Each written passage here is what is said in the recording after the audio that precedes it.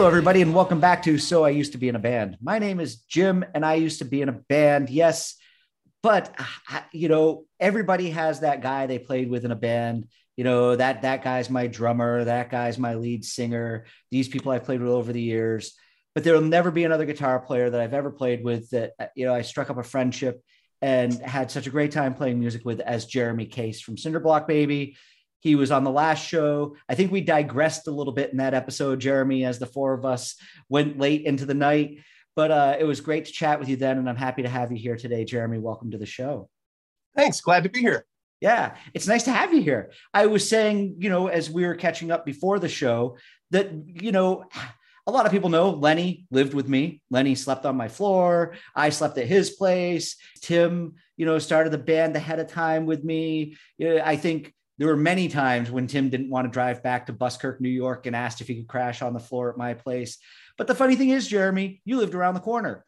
And I probably spent less time with you than I did with either of those two guys, because at the end of the night, you're like, I'm going home. And you're like just a quarter mile around the corner, no matter where you needed to go. Right around the block. Yeah.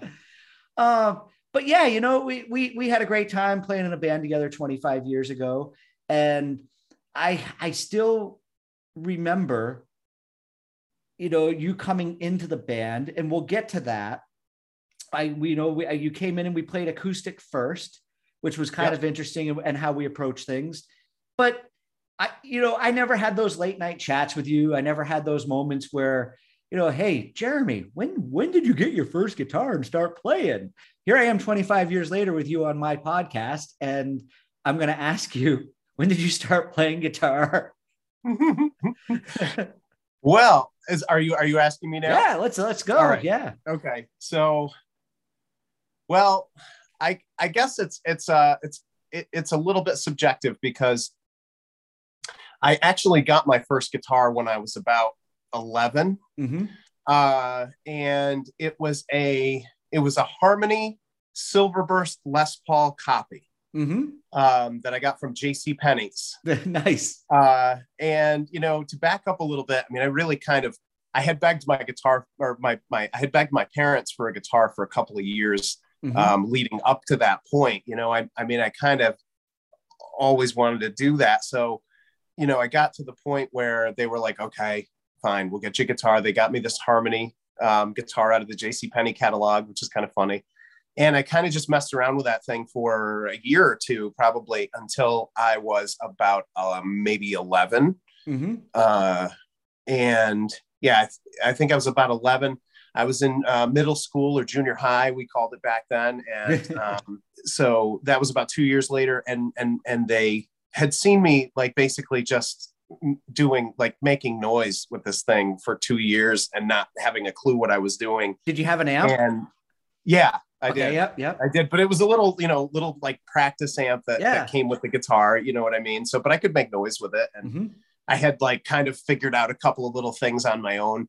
And finally, right at Christmas time, I think I was in 7th grade, and they had decided, well, he's kind of committed to it. So they actually got me another guitar.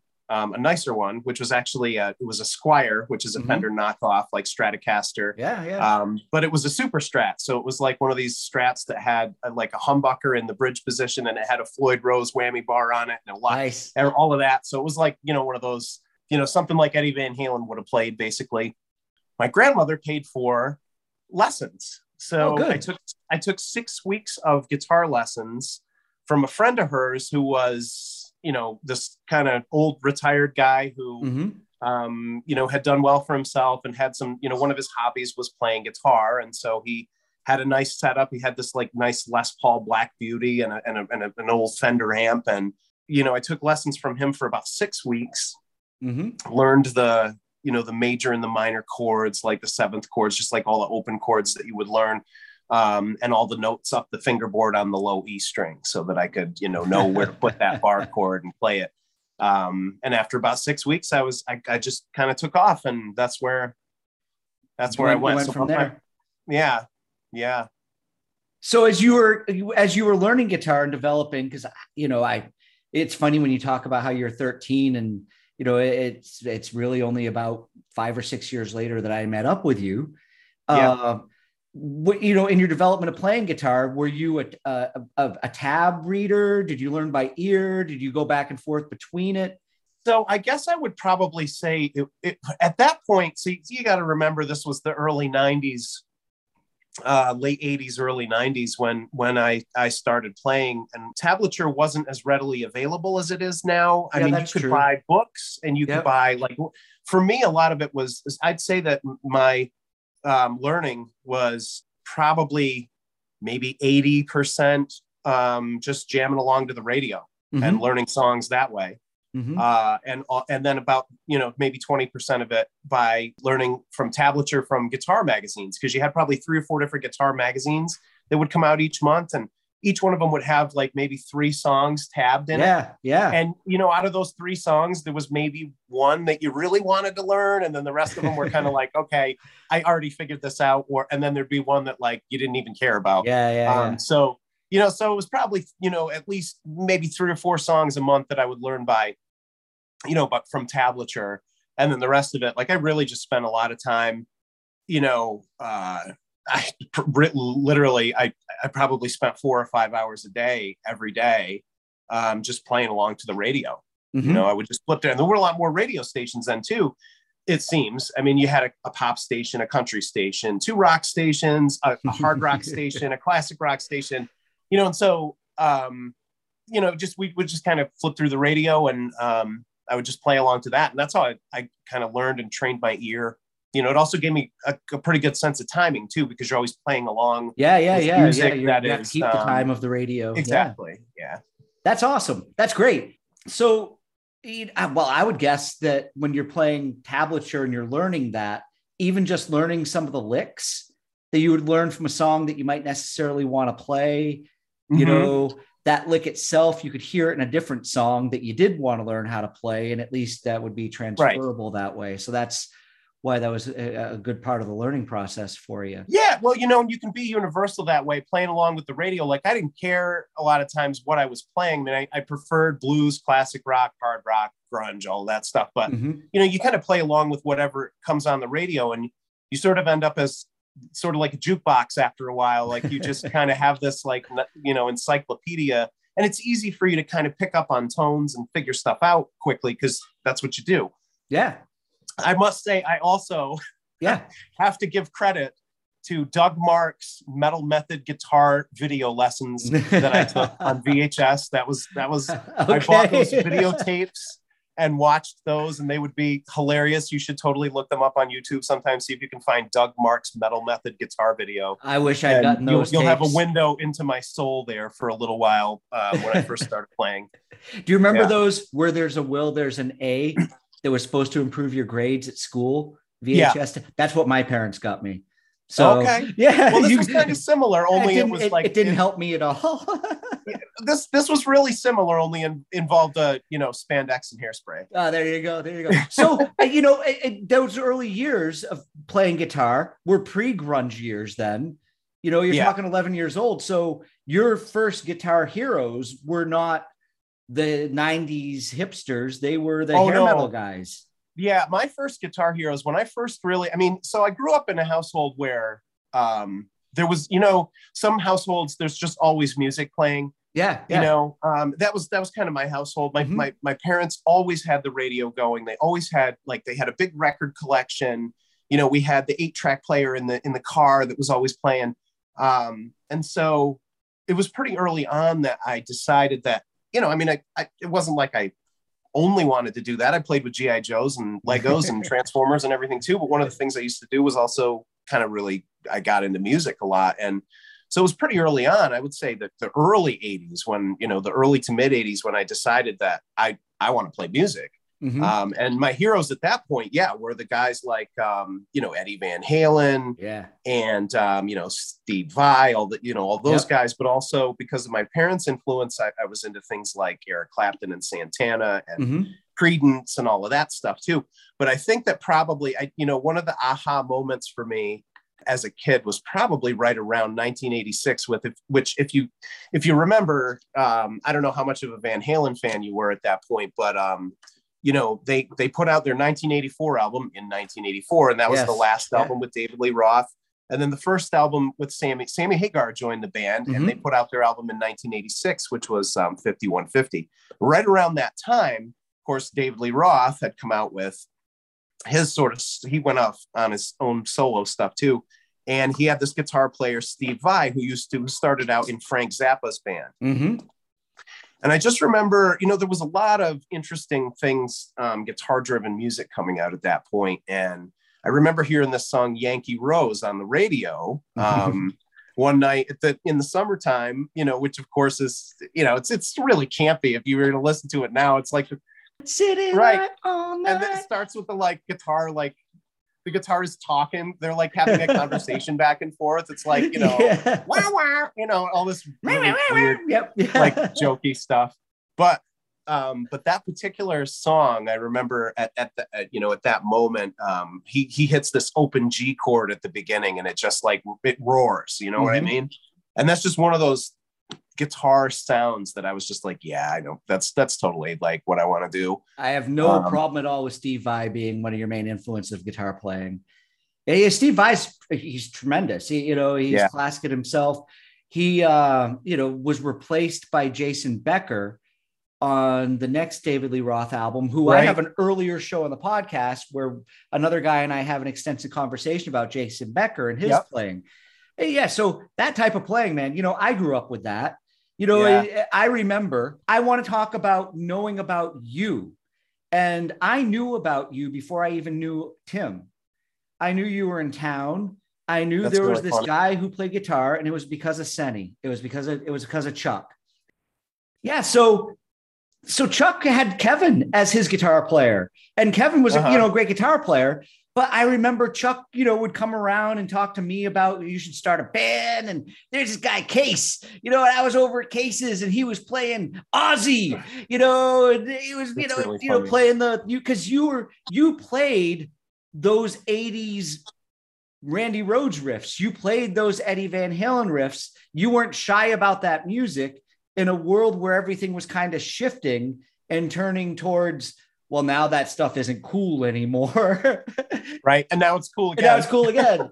You know, but I remember Chuck coming over and just being like, you know, this case guy, and hearing about him. When we get down Sammy, I'll let you know a little bit more about, you know, the prelude of that as it came along. But I want to talk about when you came to Cinderblock Baby and when you joined the band with Tim and I. I don't remember how you joined the band. I do remember having a conversation with Tim and saying, you know, we'd really like to have Jeremy come to the band and join. But was it a case of just Tim coming and asking you if you wanted to join us? Because I don't know. That part's a little fuzzy, but I do remember the first time we all played, you and Tim and I played together. I think Tim had probably gotten a hold of me at one point and said, look, I'm going to bring Jim over so we can jam a little bit. Cause I mean, that was kind of the scene at my house.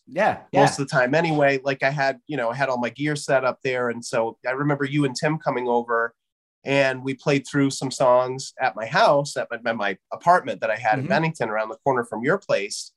And it kind of went from there. I think that was informally sort of an audition. I remember Tim coming over and being like, well, you know, because Tim and I had played, and obviously for years he and I clicked like brothers when it came to guitar. It was like, you know, any of the, you know, brother duos in rock and roll. Like we had played together so much. Jeremy, I saw that 100%. We could click. Yeah. And so I think he was like, well, I'm gonna bring this guy who I'm jamming with now over, and we'll see how, you know, if there's chemistry there. And I think there was, you know, pretty much right off the bat, like we were able to all gel together. And then I think the next time was us, you know, playing over, because at that point, I think you two probably played, I think if I remember right, Tim played acoustic. I had my electric guitar set up and you were singing. Okay. I don't remember if you played guitar or not that night, but I think the next time we got together was at your apartment with 3 acoustic guitars. And at that point, it was just kind of like, yeah, I think this can work. So Can you believe we actually added a drummer? We could have just been three guys with acoustics and been out there doing something really cool, you know? And then we added that stupid drummer. Come on, man. What were we thinking? Yes. Well, no, so glad we did, because I'll tell you something. That was Len was the first. I know that you had asked me, but we had talked about this a little bit earlier.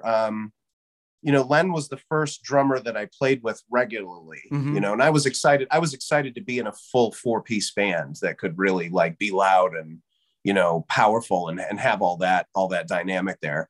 So I was not sad at all when Gyra broke up and we were able to poach Lenny for us. Because I have you here tonight, I am going to admit the fact that it was all by design on my part. I'd met Tim. I didn't know you and Tim were friends. So when I'd known about you ahead of time, I had no clue that you and Tim had the friendship that you guys had, that you'd been friends playing. And Tim and I had gotten together and we were playing music. And then Tim is all of a sudden like, well, my friend Jeremy. And I found out that it was you. And I was like, what? This is the guy that I've been told about, like I need to play music with this guy. But at that point, Tim and I had been so invested in our let's be these acoustic guys that it was a case of me not wanting to be like, let's try to start a full band. And I do still think to this day, having you kind of come in with an acoustic, and we shaped a lot of songs together just on acoustic guitars before we put the full band together. I think it was a great way to go, but I did have this ulterior motive all along to create a 4-piece rock band. As soon as I found out that you were a friend of Tim's, I was just like, And so that's why, with Lenny, when he popped up, it was just, taking advantage of the moment, being right there, sees it and, pull the people in. But yeah, I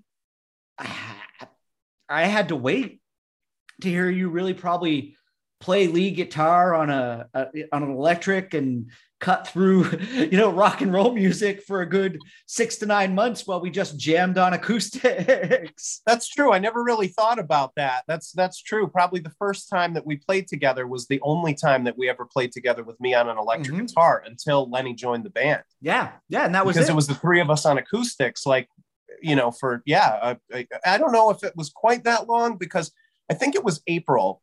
Okay. That was when you and Tim and I had gotten together at my apartment, and then I graduated from high school 2 months later. Didn't we play the spring festival thingy at Mount Anthony, and that's where Lenny saw us? We played a trio show. Yeah, we did. There was Pops festival or something. Is that what it was? It wasn't. No, it wasn't a Pops concert. It was actually it was something. I don't remember what was sponsoring it or whatever, but it was a night of, but that was something that they used to do at the high school anyway. Like, Kevin and Scott and all those guys, those bands used to play there. Yeah. And I don't remember if it was what it was, but it was that the three of us played together as Cinderblock Baby, Gyra, which was the band that Len was in at the time. Yep. And was that it? Was that just the two of us playing that night there? I think it actually was. It was just the two of us. They might have even been the ones that put that together and put it on. And then we just showed up and played ours. You know what? Right, because we opened for them. Was it Gyra or was it Crabapple Sedan? It was Gyra. Okay. It was definitely Gyra. Okay. I think Crabapple Sedan came a little bit later. They did. Yeah, they were a few years behind us. It was definitely Gyra, because I remember their big tune that they played that night was When I Come Around, the Green Day song. Yeah. And they played it like 2 or 3 times because they had, they only had about 8 songs. Yep. And I've seen bands do that before. Actually, Europe was one of those bands that used to do that. They play the final countdown twice. Like they played at the beginning and then they played at the end. But that it's so funny, but yeah, I remember them playing that song to at least twice, and the crowd loved it. Yeah, I've played gigs where we showed up and we played a song later in the night that we played earlier in the night. We might have done that maybe back in the day. I don't know. It's the old standby. If you don't have enough songs, or if they react, if they don't like anything else we're playing. Do you remember the night that we went and played the wedding? Or the day we went and played the wedding of one of Lenny's cousins, and over at the firehouse. No. We went to Syracuse for this. It was a big car ride, and we set up, And it was this whole reception hall, and we got up on stage, and we had Cinderblock Baby songs at a wedding where people wanted to hear dance music and get up and, enjoy themselves. I totally don't remember that at all. I don't remember being in Syracuse. We played Celebration by Kool and the Gang. Wow. That day, like 2 or 3 times. Because it was that and like The Rain in Spain were the only things we could play that people would get up and like dance to. And I really think we were on stage for all of about 20 minutes before we realized, it's probably why you don't remember it. We realized we don't belong here. We're just going to get off stage, let the DJ take over. And we packed our stuff up and we got in the car and we went back home. Wow. We might have had a nice meal funny. And, Lenny's family and people were there. But yeah, it was a case of, oh, my cousin has a band and here are these, wannabe grunge / punk / guys. That's so funny. I remember playing at Candeleiros, that Mexican restaurant. And that was a similar experience because they like set us up in this booth, like the 4 of us with a drum set all in this booth where 4 people would sit and eat. And as soon as we started playing, I think the doors like blew right open. It was like a scene out of Spinal Tap or something. It was everybody left. That was similar. I don't know that we played a full set that night either, because I think the owners were like, I think you guys are done. In defense of that evening, I do think that was like a weird Sunday night kind of thing for us to show up and play. And we got better at the scenes that we played. We did well, playing the under the tent and playing with the other bands and the Armory and the stuff that we've talked about in a couple of the other shows. We wound up actually. Well, especially once we did the album, we were really tight too. Our timing was really good. And absolutely. Absolutely. So, you came to the band, you joined, you had what I would say is the guitar that shaped the sound of Cinderblock Baby. You're Paul Reed Smith. Tell me about this. Tell me about when you got it and tell me about how it still survives today. Well, I got that guitar. I was a freshman in high school. That was 1991. Mm-hmm. So that guitar is turning 30 this Christmas. Mm-hmm. I had played, Can I ask, because was it a Santana influence? No, I knew I was getting it was time to pick out a new guitar because I had that, I had this guitar that I had learned on, that I took lessons on for 6 weeks. And then I had kind of cut my teeth on. And I had really just played the hell out of it, really. And it was time. I needed something newer and a little bit of an upgrade from that, which I was going through different guitars. And I was really, the thing about a Paul Reed Smith is that in a lot of ways, sort of in between a Les Paul and a Stratocaster, like it's very, very in between, but with its own unique sound. It doesn't sound like either of those, but it sort of gets into those areas and overlaps a little bit. And I was really kind of looking for something because I hadn't really, I guess, chosen a sound yet. At that point in 1991, it was really pivotal because I was just, coming out of all of that, flashy guitar stuff and all the, hair, whatever you want to call it, the glam metal that was around at that point, all those pop, rock hair bands.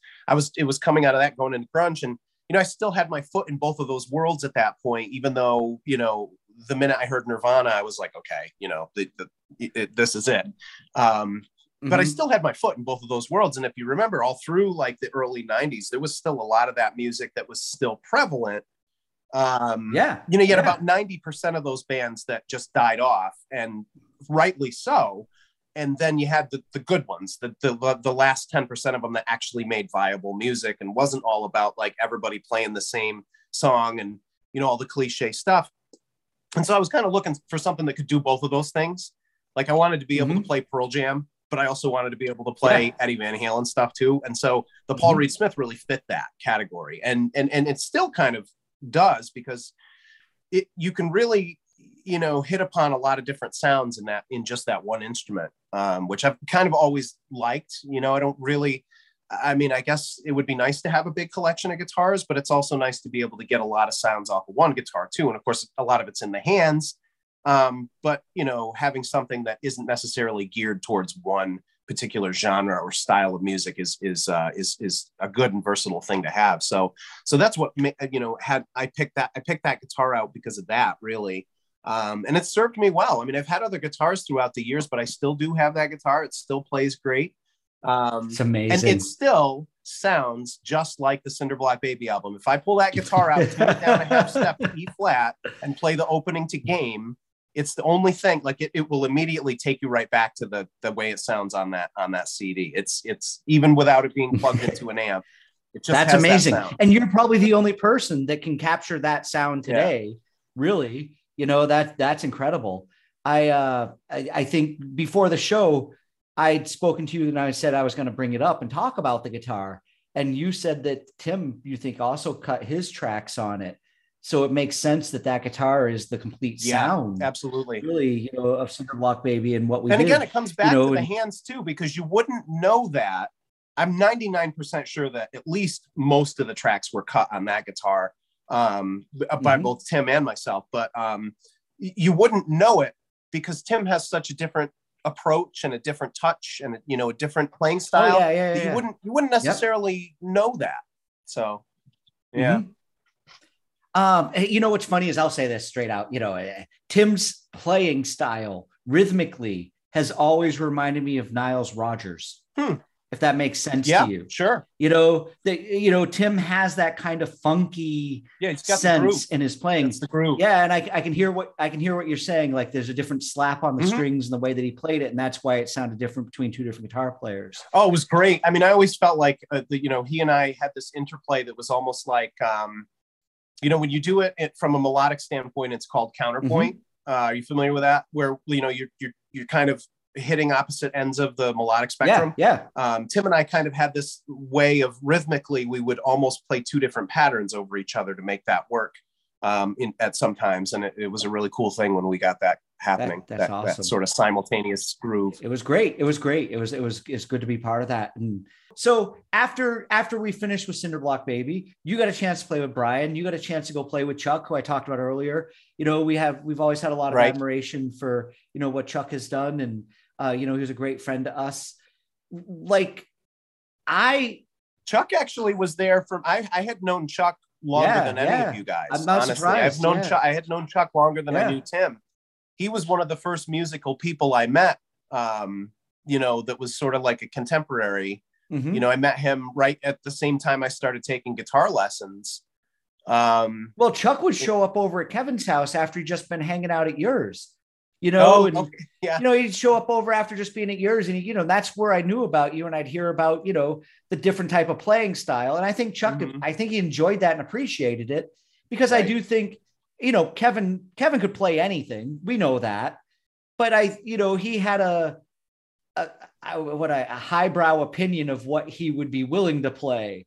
And you had learned all those songs from your tabs and your books and things like that. And I think Chuck just loved you as a guitar player because you could whip out Crazy Train, you know, and you would do it without complaining. Well, because Chuck was a jukebox too. Chuck was one of those guys like that was, he could, you know, he knew every song, especially like popular songs from the radio. He knew it all. Yep. You know, and he loved music. Yeah. And he loved music the same way that you did, you know, and yeah. So with your, you know, playing with Get Down Sammy, that kind of gave you an experience that I wasn't able to give you. One of the other things I'll say, and I'm not trying to make excuses about my bad musicianship and everything I did that was, you know, not as great in those days, but we don't talk about it in these shows. I became a bass player by default in Cinderblock Baby.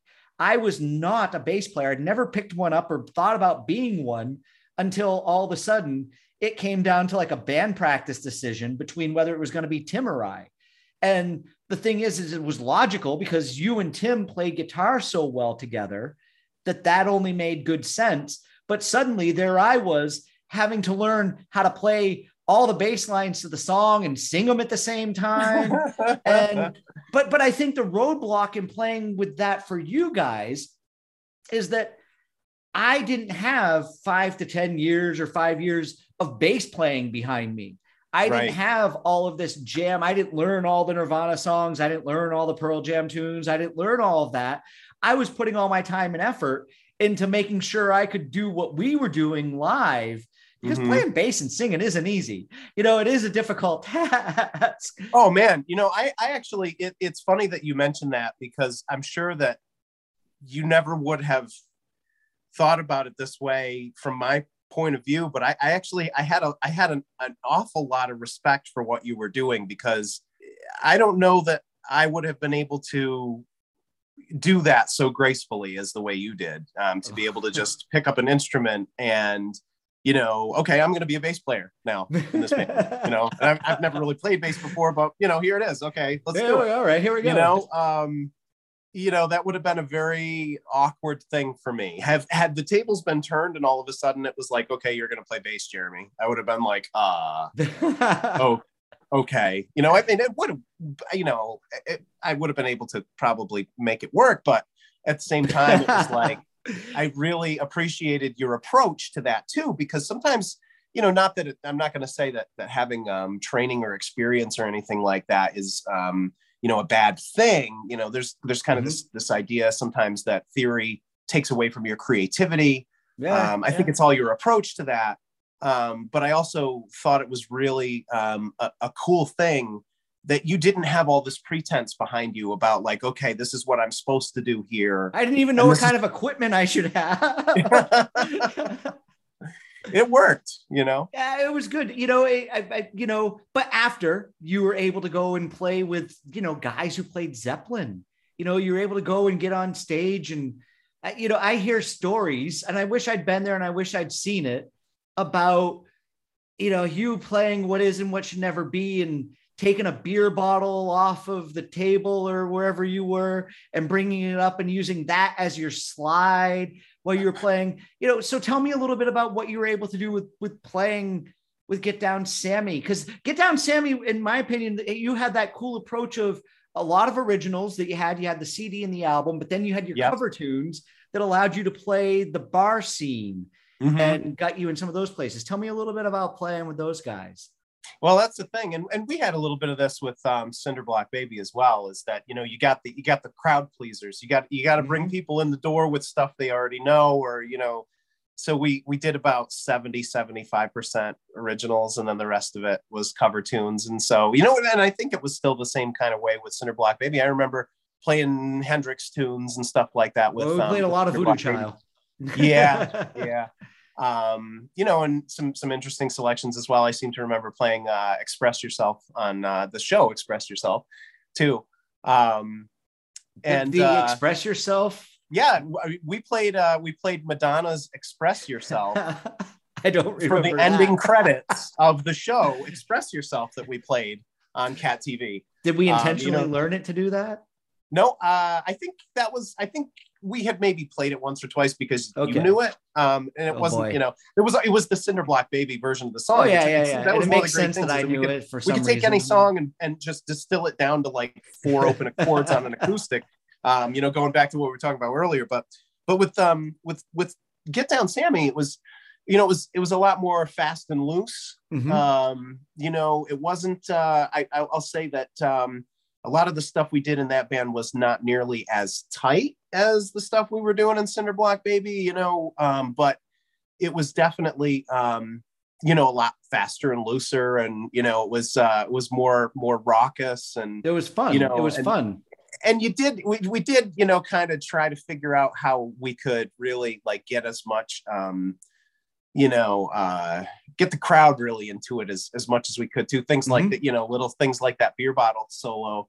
I do remember doing that. Part of the reason I remember doing that is because, I did it once or twice, and then it became one of those things that like people were hoping would happen. Oh, is Case going to pick up the beer bottle? Yes. Right. I think we did a version of U2's Bullet to Blue Sky too, that I might have done that a couple times with too. Nice. I didn't want it to be too hokey or campy or anything like that, but it was fun to play Led Zeppelin with the beer bottle. The beer bottle thing was something I did one night. I mean, we were playing a bar, and I remember happened to have a Corona. And if a Corona it doesn't have a paper label on it. It's glass all the way around. It's like silk screen. So I just remember like having a Corona while we were playing that song, and I just played the slide solo with the beer bottle, and it worked, and everybody thought it was really cool. So I was like, okay, so it became your novelty. That kind of became part of the show for a little while there. And it made it interesting for me. It made it fun to it was something kind of fun to do. It's not a really complex solo. It's not like you're playing an Allman Brothers song or something like that. No. Wow. After playing music, you and I kind of led a similar path where we just kind of both slid into life and, got on with jobs and became married men. And, you've got a couple of boys now that are in their teenage years. You're going to be watching them drive soon, which will be crazy funny. Good luck with that. Enjoy. Yeah. Thank you. But it's been incredible to see, your life blossom and grow and the things that you've gone on to be able to do after the band. It's great. You too. Do you ever get that urge to go back and play or jam with people? Is that an itch you're ever going to scratch again? I do occasionally get that. Yes.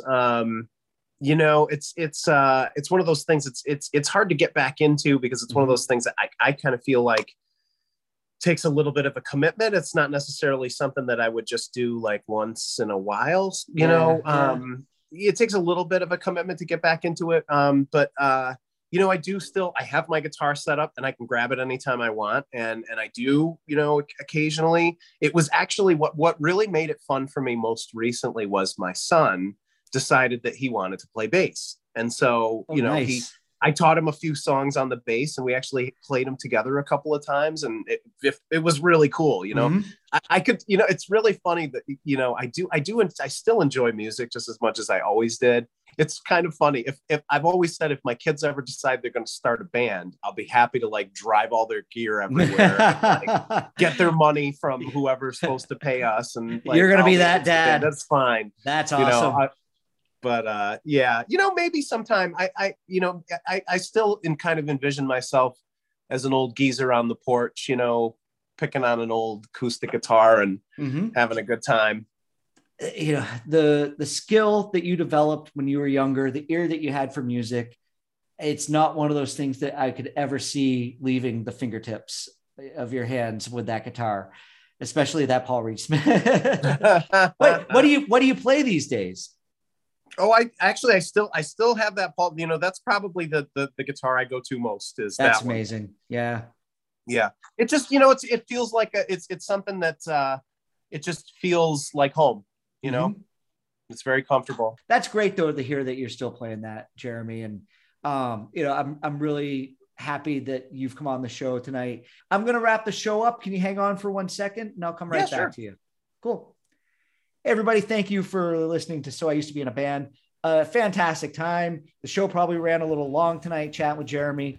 I don't think anybody's gotten this much chat out of Jeremy in 20 years. So, Jeremy, thank you very much for coming on the show. It was a pleasure to have you here, and I look forward to the time that I get to visit with you again soon. So take care, okay? Thanks, Jim. You're welcome.